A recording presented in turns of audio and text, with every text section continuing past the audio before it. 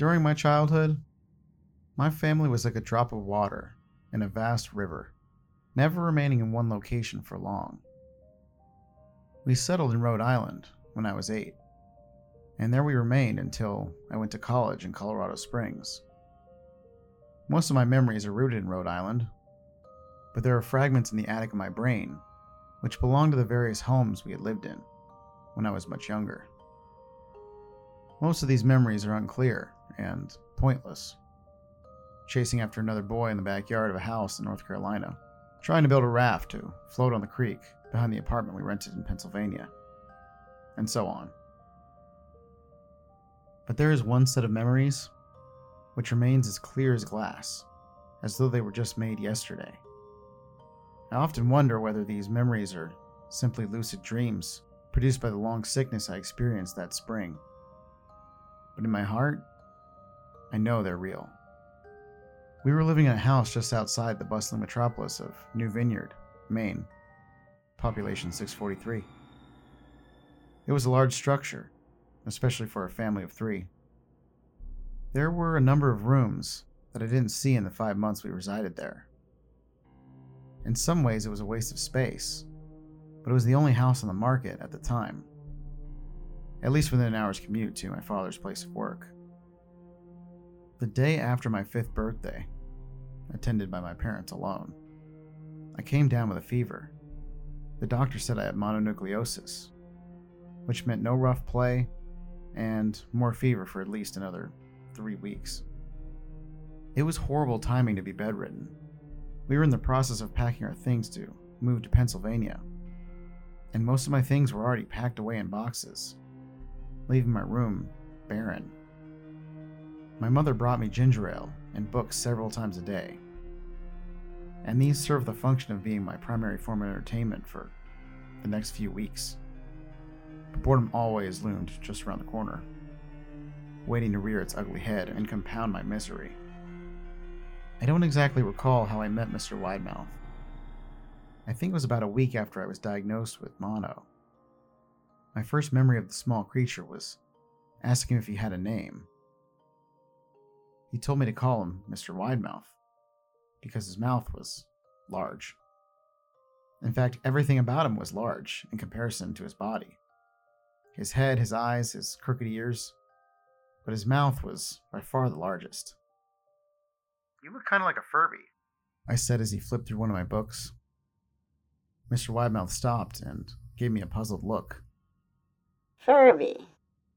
What's a Furby?" I shrugged. "You know, the toy. The little robot with big ears. You can pet and feed them, almost like a real pet." "Oh, Mr. Widemouth resumed his activity. you don't need one of those. They aren't the same as having a real friend." I remember Mr. Widemouth disappearing every time my mother stopped by to check in on me. "I lay under your bed. He later explained. I don't want your parents to see me because I'm afraid they won't let us play anymore." We didn't do much during those first few days.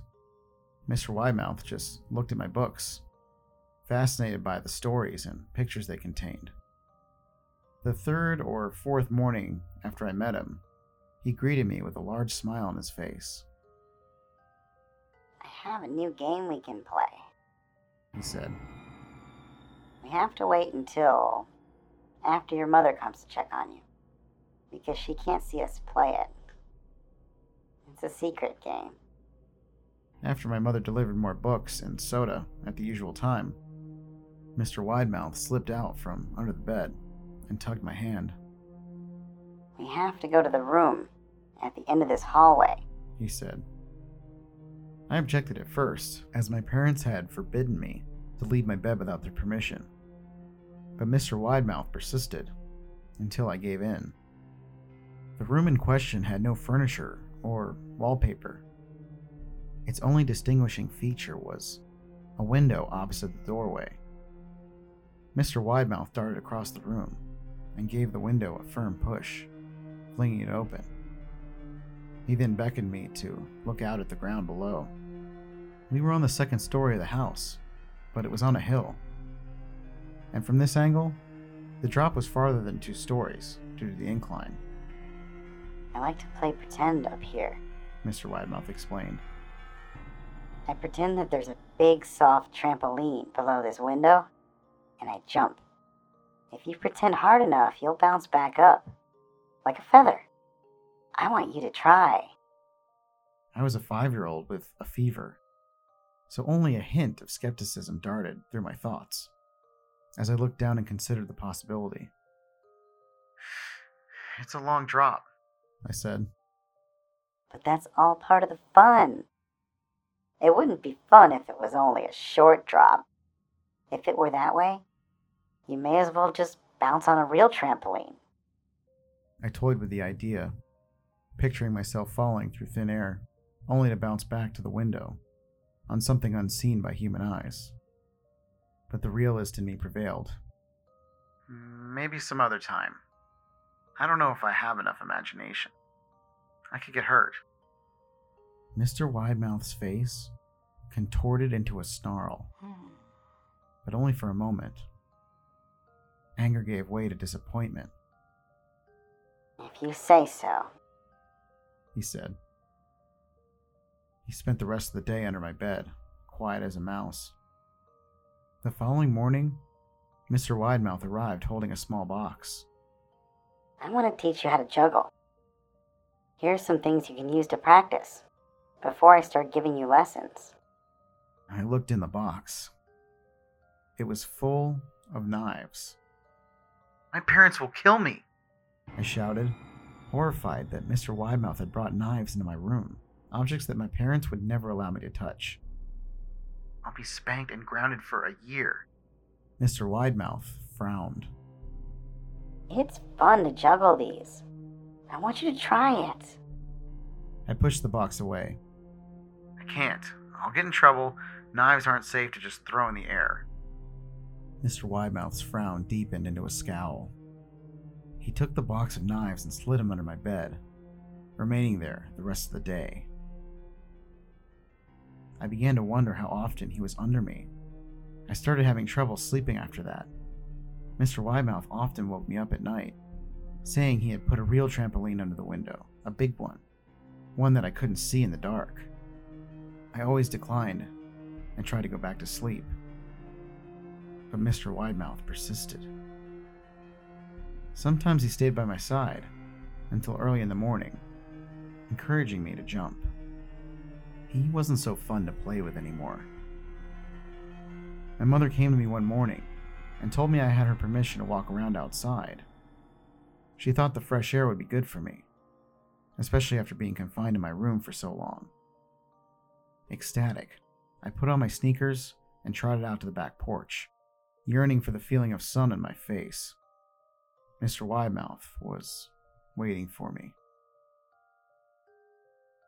I must have given him a weird look, because he then said, It's safe, I promise. I followed him to the beginning of a deer trail, which ran through the woods behind the house. This is an important path.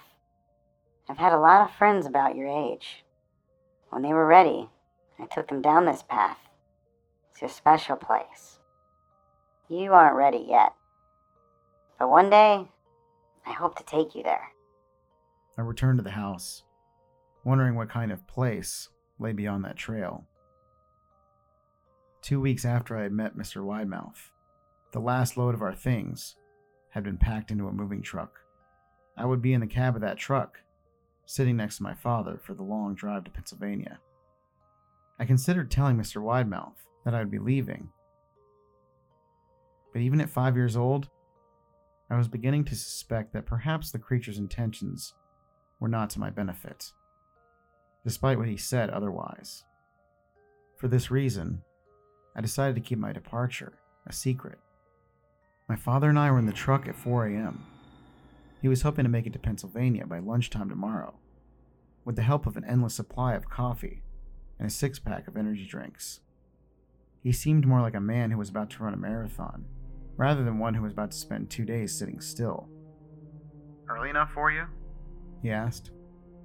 I nodded and placed my head against the window, hoping for some sleep before the sun came up. I felt my father's hand on my shoulder. "This is the last move, son. I promise. I know it's hard for you, as sick as you've been. Once Daddy gets promoted, we can settle down and you can make friends." I opened my eyes as we backed out of the driveway. I saw Mr. Widemouth's silhouette in my bedroom window. He stood motionless until the truck was about to turn onto the main road. He gave a pitiful little wave goodbye, steak knife in hand. I didn't wave back. Years later, I returned to New Vineyard. The piece of land our house stood upon was empty, except for the foundation, as the house burned down a few years after my family left. Out of curiosity, I followed the deer trail that Mr. Widemouth had shown me. Part of me expected him to jump out from behind a tree and scare the living bejesus out of me. But I felt that Mr. Widemouth was gone, somehow tied to the house that no longer existed. The trail ended at the New Vineyard Memorial Cemetery.